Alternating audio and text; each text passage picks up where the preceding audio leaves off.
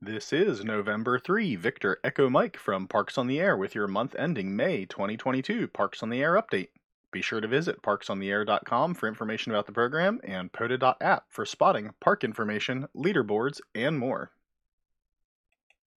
In Parks on the Air news, we're quickly approaching what is usually the busiest POTA weekend of the year, the annual plaque event. Last year there were about 500 activators that put more than 700 parks on the air. We're hoping that you'll head out to a park also to see if we can hit the 1,000 park mark. Whether you activate or hunt, there are 17 plaques up for grabs to reward your efforts for categories of most contacts overall, voice contacts, CW contacts, digital contacts, rover and chaser, DX by IARU region, and clubs. Check out the plaque section from the menu at POTA.app for more details. If you're activating with a club, either for the summer plaque event or at any other time of year, we also recommend checking out the new POTA Guide for Clubs, available from the resources section at POTA.app. This guide is a short must-read for clubs that will help ensure a fun and successful club activation. And now for the monthly stats update. April showers may bring out May flowers, but just as importantly, they also bring out the park activators. We had over 2,000 activators out who did nearly 11,000 activations from 4,255 parks in 30 different DX entities. The same top activators have continued their runs, with N2NWK taking the top spot for number of activations with 253, and W6ZD grabbing the high count of parks with 123. The top hunters for the month were also repeats.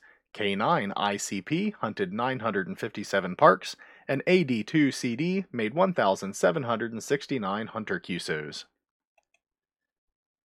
In POTA DX, Spain held the top spot in Region 1 with 167 activations, just ahead of England's 151. Canada and Japan continued to hold their top spots in Regions 2 and 3 respectively. One of our top DX activators this month was a familiar operator to the late shift crowd, who now has a new call sign. VE3JLN, formerly N6NRD, did 87 activations while also rolling over the kilo level at 14 different parks in a single day.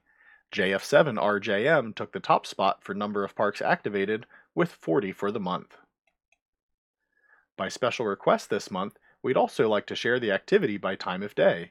If you're a new activator or hunter, you're likely to have the most success between 1,500 and 2,100 UTC on 20 and 40 meters. And last but not least, let's check in on the progress of the Bailey Sprott Challenge. In 2021, N5HA and W9AV each managed to hunt a park every day, so in 2022, we're following along to see if anyone else can match their feat. As we approach the halfway point in the year, we have 3 activators who have activated every day of the year, along with one other who may still be in the running pending log uploads.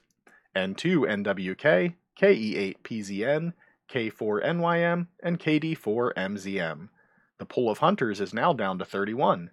To all of the Bailey Sprott participants, congrats on your success so far, and we look forward to seeing how you do in the second half of the year. This concludes our May 2022 Parks on the Air update. As always, the team at Parks on the Air wishes you safe activations and happy hunting. 73.